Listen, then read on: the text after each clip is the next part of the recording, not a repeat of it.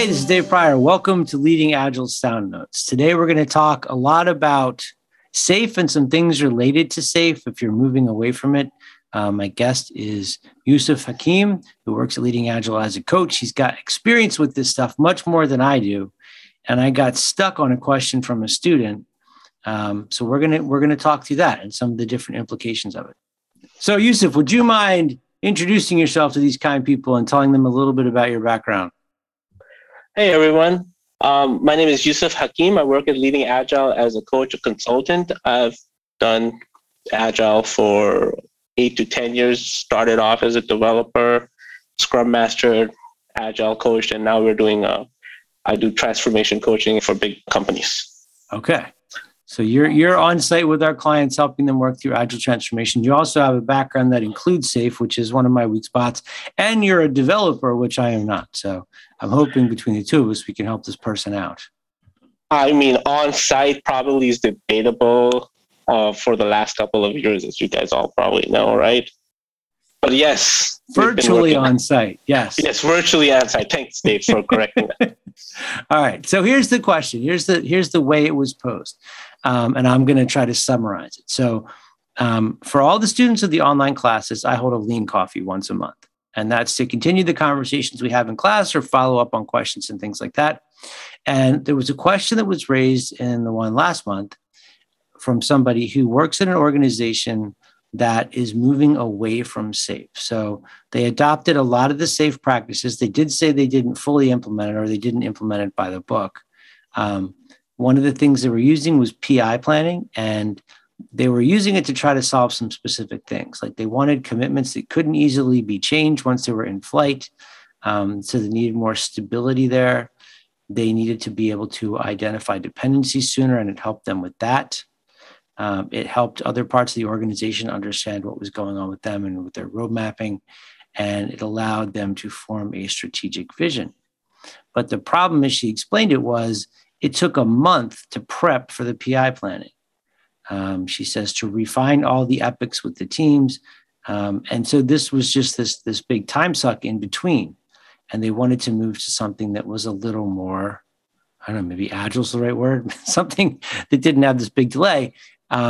And so they started moving towards something, she was referring to it as just in time, which basically is like you're making the decisions at the last possible responsible moment, which to me always seems like that's just built into Agile anyway. But I want to just pause for a second to see, Yusuf, if you want to make any comments on how, if you're working in SAFe, how that's going to aid or hamper your ability to have things happen just when they need to happen instead of in advance of, a big bunch of effort. So I want to try to break that down into a few points that I heard that are pretty relevant. Okay. The first thing you did say about is that they're not using all of SAFe and they're using PI planning, right, to get some of the benefits of SAFe, right? That's one point. Another one that they were talking about is it takes them a month to get ready for PI planning. Yeah, that seemed weird to me.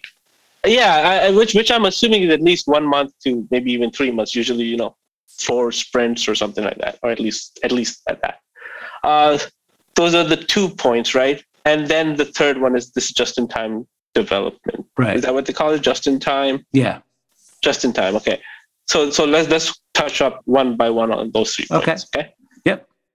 So the first one, using PI planning. Well, they acknowledge that they were not using all of SAFe because SAFe by itself as a methodology, it's not. There's a lot of it gets a lot of bad press for some reason. Everybody either loves it or they absolutely despise it. And there's nobody in the middle, probably except for me, I guess. I'm in the middle. Well, okay, good. There's 2 of us. I'm glad that I like it from a theory perspective, but I feel like people don't do it right and it doesn't work, and then they complain about it. That brings up a really related point, right? All methodologies, all of these agile frameworks, less SAFe, DAD, right, whatever you want to call them, right? They serve a purpose for a specific set of situations, set of circumstances. Yeah, they solve a specific problem. Yeah, they solve these specific problems if you have those problems. If you don't have those problems, they're not going to help you solve the problem. Right. right? Like Scrum works great for if you have a small company with 2 or 3 teams and you can be pretty nimble. Safe is great for if you have those set of problems with a larger company and you need to do a lot of orchestration because it has multiple levels of orchestration, right? Right. I'm not going to go through the rest of them, but basically, right. So if you don't have those problems and you're trying to use that to solve it, it's not going to work out very well for you. Yeah. So and I think this is kind of a small company because one of the things she mentions is one of the things they perceive as being a significant problem here is they don't have a system architect. They have a bunch of engineers who know pieces of the system, but nobody knows the whole system. Yeah. Okay. That is why, you have to take these, you have to do what works best for you. And that is why we that's at least what we coaches should be able to do, right? Not saying, I'm sure there are people who can't do that, some people who don't do that, but that is what our job is, to make sure we take all of this knowledge we have of different methodologies. We shouldn't just try to implement a methodology because that's what the methodology says. Yeah. Look at the problems and figure out where we can use what to best solve it, right? For example, whenever I'm doing, we got these outcomes in Basecamp 1 and 2 and stuff, that the work that I do, right? Right. It's not tied to a particular methodology. We use Scrum, we use Kanban, we use PI planning to help accomplish those outcomes. Yeah. Right. So that's where it comes from. That's why it's important to use. So that's why when I hear, we're not using all of SAFe, that's fine. You don't have to use all of SAFe. Yeah. Right. You have to use what's necessary for you to do your things. Now, if that's not working, then you need to use something to try something else. Different. Okay. I want to mention one thing for folks who are listening. If you aren't familiar with it, when you mentioned Basecamps, so that is part of the Leading Agile approach. That's one of the ways that we approach agile transformation. There's different steps you go through along the way, and there's certain things we try to achieve at each step. But the way that you achieve them is the thing that would be flexible. Correct. As long as you get those a set of outcomes, right? Yeah. As long as you meet the set of outcomes, we don't care if you have to, fly a rocket ship to get there. That's fine. Yeah. Okay. So the second point was how much time to spend in PI planning. It takes them a month to get ready for PI planning. Yeah. Well, that sounds like a lot of time, right? Now, here's the thing. If you're doing a Scrum, let's say, right? Yeah. How much time are you spending planning, backlog refining, getting 10%. I would expect 10% of the team's time in a given sprint. So it could be up to 1 day for the entire team. So if it's a 2-week sprint, so 10% of their working time. Okay, so that's for the entire team's time, right? But how much of the product owner's time does it also take? Oh, the product owner works on that every single day. Yeah. Exactly, all day. That's basically the job, is to get stories ready and get it through, right? That's every day, all day, with the exception of some other ceremonies at 10, right? Yeah. So if you look at it, right, and let's assume in this case they may have a longer PI, maybe a quarter is a PI, because sometimes they do that, right? And you're taking a whole month to get ready for it. Yeah, it might be a month sounds like a lot, but 2 weeks, 3 weeks to get ready for 3 months is probably okay. Because they're spending a month to get ready for a 3-month time of work. Yeah.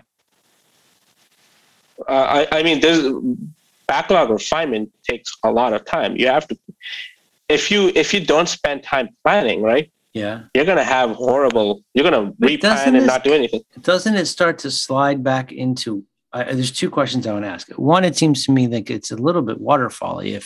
If 25% of the time you have available in a 4-month period is spent getting ready to do the work, I mean, I agree with what you're saying, but it also sounds very waterfall to me. So that's the thing, right? I'm not really worried about waterfall, agile, or anything like that. It's about, you need to plan the work to get it done, to get the outcomes, right? So what I like to tell people when we're doing Basecamp 1, right, is you can do Basecamp 1 with waterfall. It doesn't have to be agile. You can do it with waterfall. It's just you can't do more than that with waterfall. So that's why we use agile to do it, right? Okay. It just takes long. It just takes time to get there. Yeah. Well, and it takes time to change habits and practices and culture and mindset. And I mean, it sounds to me also like maybe they've got a lot of dependencies across the organization, and maybe if they were able to decouple things in their structure a little bit more, it would be easier to do that planning. Correct. So 1 month is probably too long. Like that, I'm agreeing with for sure. 2 weeks for 3 months is probably not. Okay. That should be normal, especially for PI planning. Because here's the thing: you're getting stories ready on that first week. You're already starting to get features and stuff ready for the 3 months, right? Yeah. During those 3 months, because you're taking that whole PI, the last PI, you're preparing for the next PI, right? During those 3 months, some back and forth is going to happen. Some things are going to change. Some things are going to fall out, right? And some things are going to need to be replanned, right? One of the ways to reduce the amount of percentage of planning time is to reduce the cadences of what you're planning for. Yeah. If you were going to plan for 3 months, you're probably going to use a month to plan for 3 months. Versus if you planned 2 sets of 6 weeks, which is the same thing as 3 months, you'll probably end up right away, reducing that planning time by half, just because it's more efficient to plan for smaller things. And this is where I'm going back to the problems that they say they're trying to solve. They want to be able to have stability in what they plan. They want to be able to get feedback quicker, identify dependencies sooner. And I'm thinking, like, then why are you going 3 months? Why don't you just go like 2 weeks or a month? And then also, they're a startup. And if to me, SAFe is something you use in a very large organization or should use. But if they're not big enough, like they don't have a system architect, which leads me to believe that it's not that massive of an organization. And it sounds a little bit like one of those cases where maybe the company struggled with Scrum, so they tried to switch to SAFe, which sounds like the infant's having trouble crawling, get it a motorcycle. Yes, it sounds like that. It'll be interesting to find out how many teams are and the sizes are, because if you only have 4 teams or 3 teams, you don't need to scale it. Yeah. Right. If you have 400 teams, you need to scale it. But if you have 400 teams, by then you have an architect. Yeah, exactly. You have an architect. If you don't, okay, that's possible they don't, because I know some companies out there that have a big amount of people and teams, but they don't have people who can serve in certain roles. Okay. It's out there, so I wouldn't surprise me at all. So if a client came to you and said, look, we need to be able to get to a point where we're not constantly jamming work into the team's flight path. Like, we want to have them work in a cycle where we can say, you're going to do this for the next 4 weeks or more, coordinate it with other teams, and then be able to stop and inspect and adapt and change. And let's just assume that it's less than 100 people in the company. Okay. If that's the case, would SAFe be the recommended solution? So here's the thing, right? Like I said earlier, it's a methodology to solve a problem that you have if you have that exact problem. Right. You can always use elements of SAFe to help you solve it. You can use that scaling to help you solve it, right? But do you need to use the exact methodology verbatim? No. Right. I haven't seen a situation, in years of experience where following SAFe or Scrum verbatim exactly the way it is in the guides is going to solve a problem for majority of the companies. Well, even Dean, when I've interviewed Dean about it, because I have run across a lot of people who are super dogmatic about the way this stuff works. And Dean, the way he's explained it to me is the stuff that he's put into that model, he's just trying to provide an answer to a question people are asking. And if his answer doesn't work, you're supposed to change it. But I think people lose sight of that part where they can inspect and adapt. I feel like there's people that just bail on half the process before they try it. And then the other half, they try it and feel like they can only do it that way. Yeah, and I'm pretty sure Jeff would say the same thing about Scrum, right? Yeah. I think he just said though, like it's there to solve a problem. Yeah. People just don't use it to solve that problem. They just use it for that exact thing for everything. Yeah. One of the things going back to the original question, right, about they're having trouble sticking to the work and doing that and completing it, right? Well, if you're gonna plan out a huge cadence and try to stick to it, that leaves little room to be nimble and quote unquote agile. Some room for inspecting and adapting along. So the whole idea with the PI planning is Yeah, you plan it out so that you can target dependencies, right? That's what kills you, right? Dependencies kills you, or they always kill you. Yeah. Every company. That is why we are looking at doing these large planning increments, because we want to figure out how far in advance there's a dependency that's going to kill us so that we can be ready for it, right? Yeah. Because of that is why we plan. Doesn't mean that we plan 3 months out and we need to stick to those exact same things for 3 months. Like, what if your customer no longer needs a rocket, they just need a spaceship? Yeah. Well, Right? I hear what you're saying. And there's another part of me that's thinking, like, that month you're spending planning, why not spend that month removing those dependencies? Like That too, yeah. decoupling stuff, because you could probably, but if you're in a situation where there is no system architect and each engineer is in charge of a specific system, I would imagine that each one of them is locally optimized. And that to me would be a really good reason for doing PI planning, because that's when they get together and look at it as a whole. Sure, exactly. But doesn't mean PI planning is written in stone and that every single thing in that PI needs to get done exactly when it says it gets done. No. The idea is that the first sprint, it is definitely close to being rock solid. Right. Right. Written in clay, if you will, close to stone, right? The next one still should be pretty solid. But then the third one, the fourth one, probably not as solid. Yeah. And then if you get all the way down to 3 months is what? To 12 sprints? And at this point, it's just basic Scrum you're talking about. I mean, that's just what you would normally do, planning a release and changing it as you go. Well, so you plan the whole PI, but then every sprint planning, because you still have all the Scrum ceremonies, right? Right. Every sprint planning, you go, okay, is this still what we want to do? For the first and second one, it should damn well better be. Yeah. Right? Maybe switch out a story or so, but that's it. The next one, it's like, okay, do we still need to do this stuff? No, we actually have this other stuff that is more important. Great, let's swap it up. That's not a problem. But you don't swap it. You don't just stick to 3 months, which is 12 sprints, man. Yeah. Of stuff. Okay. And be rock solid on that. That 12 sprint is probably like, very, very limbo. Probably have the feature there, and that's it, right? You don't even have the story. Yeah. I think what they might be trying to do, right, is planning out every single story all the way for the whole PI, all the way till the end. Well, probably, they want that understanding of what's going to happen. But I think you can do that. You are giving up some of your ability to inspect and adapt, to learn and shift along the way. Two things, right? You can write those stories and put the effort into it and then scrap them if you don't need them. That's fine, but you just wasted all that time refining stories.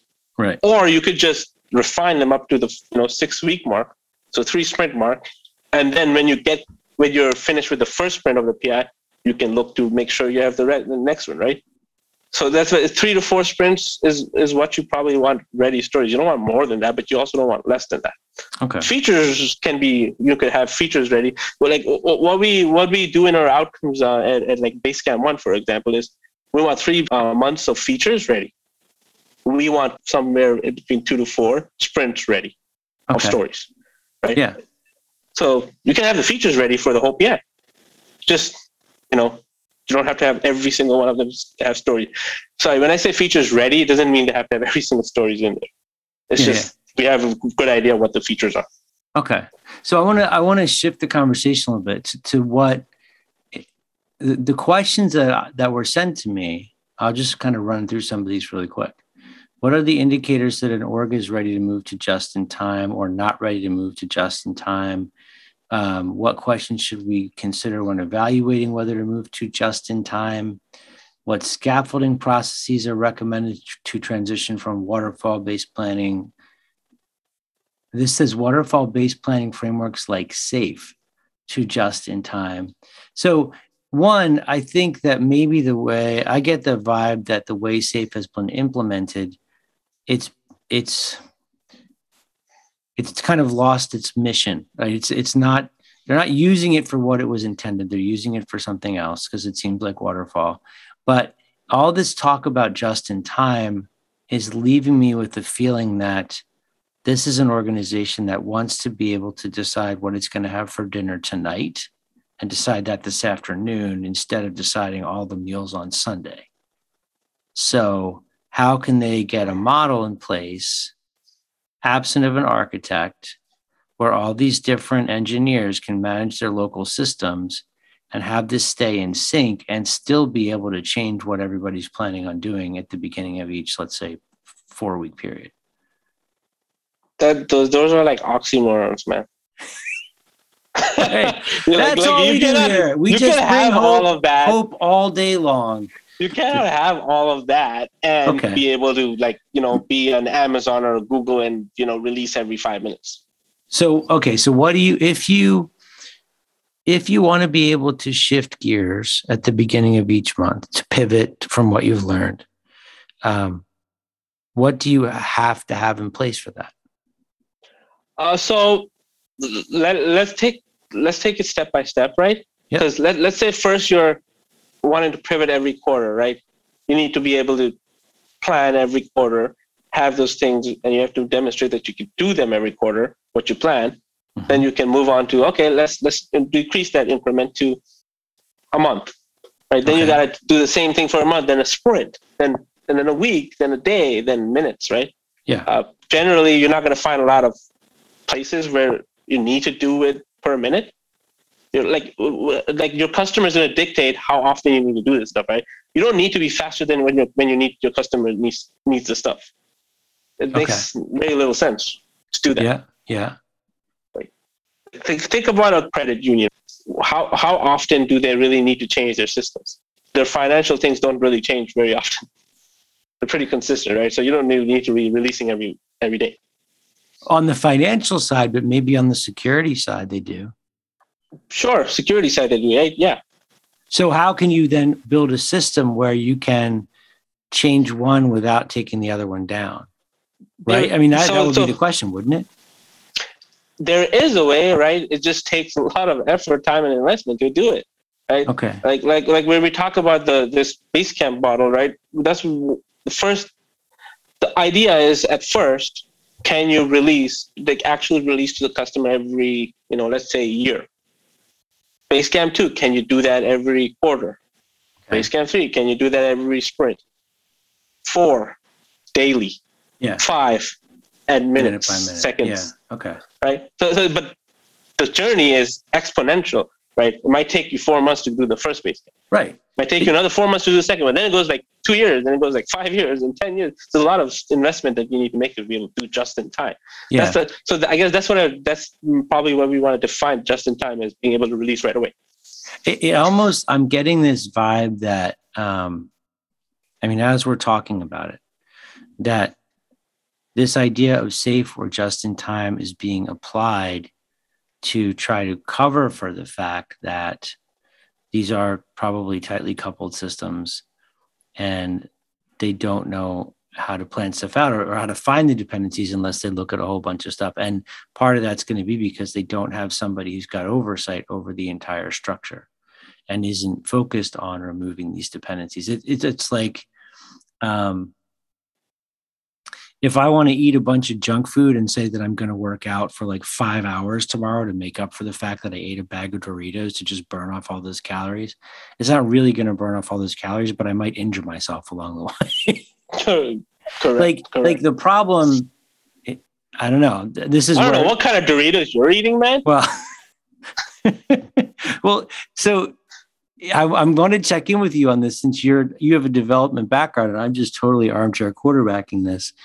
It sounds like if this is an organization that has a lot of dependencies and there is nobody with oversight over discovering and removing those dependencies, then no matter what approach they take, they're still going to be like running with skis on. You can only go as fast as your dependencies. Okay. Period. I have not seen an exception to that rule. The less time your dependencies take to resolve is how fast you will be able to go. Okay. If you have no dependencies by anyone except it's all contained to a team, you can go pretty fast. Yeah. If you need to depend on 35 other things to work exactly right to be able to do something, you're not going to go very fast, right? Yeah. So, okay. I want to try to tie it together with one more question and see what your thoughts on this are. In an if you walk into a gig and its stuff is tightly coupled and you don't have an architect, how are you going to go about breaking those dependencies? Do you need like a board of all the engineers working together as a team to try to suss those out and break them apart? Or do they have to hire somebody to have oversight over all of it? Like what would be the solution that you would recommend? There's a lot of depends. Okay. But, too many variables in this. There's too many variables, right? Because okay. Let's just forget about the architect for a second. Okay. Do they have the ability within the organizations to even do that? If they don't have that anywhere, right, with whoever they have, well, they probably need to get somebody to do that. Yeah. Right? And so that like to time. Me, that seems like the problem to solve. It's not about just in time or safe or Nexus or less or DAT or whatever. It is, you've got to figure out how to get rid of these dependencies so that you can all of this agile stuff and all of these things, that all of these methodologies that have started from the beginning of time and are still evolving right now, they're all there for one thing: change management to solve stupid dependencies. Okay. Right? Everything goes around dependencies. You can't do anything without figuring out. This is what kills you: dependencies. Yeah. Okay. All right. I feel like we reached an okay place with it. I don't know if this is, I'm going to have to reach out to the person and find out. So I might come back with follow-up questions, but I feel like we're close to the same page. Tell me if I'm wrong, that it's not a methodology or a process issue. It's a structural thing within the organization that has to be solved. Yeah. So the thing with where everybody tries to do agile and whatever they do, DevOps, DevSecOps, I've heard all kinds of terms, right? And they're trying to change practices or people's thinking. Yeah. It's not, people are going to do what this organization is designed to do, right? Yeah. Is you have to go at the structure first. To change the systems, change the structure first, so that the practices can be implemented, so that people can start thinking differently, and then the culture changes. Right? Yeah. It's not culture first, practices first. It's always going to be structure first. Yeah. Cool. And it also, the person mentioned that this is a startup, and the thing that I feel like I want to comment on there is, I mean, you've got different concerns in a startup: keeping the business afloat, getting the thing off the ground. That's the biggest thing. But if it is a startup, you still have the opportunity to change a lot of the structure. So maybe making those changes now could save you down the road. Oh, yeah. Save you a lot of hassle later on. Cool. Dude, thank you very much for doing this. I appreciate that. My pleasure, Dave. Anytime. So what if people want to get in touch with you with follow-up questions, dig into this a little more? Feel free to contact me on LinkedIn. I'm always available. Send me a message and I will connect with you and we can have a discussion. Cool. All right. Well, thank you very much for doing this. I appreciate you lending me your brain, because I am admittedly light on the safe side of things. And I hope this was helpful. If you are listening to this, if you've got a work situation you need to sort of get some different heads to think about or explore different ideas, please send it to me. We try to do questions from listeners whenever we can, and we'll get it set up for a future podcast. But thanks for listening, and we'll see you next time.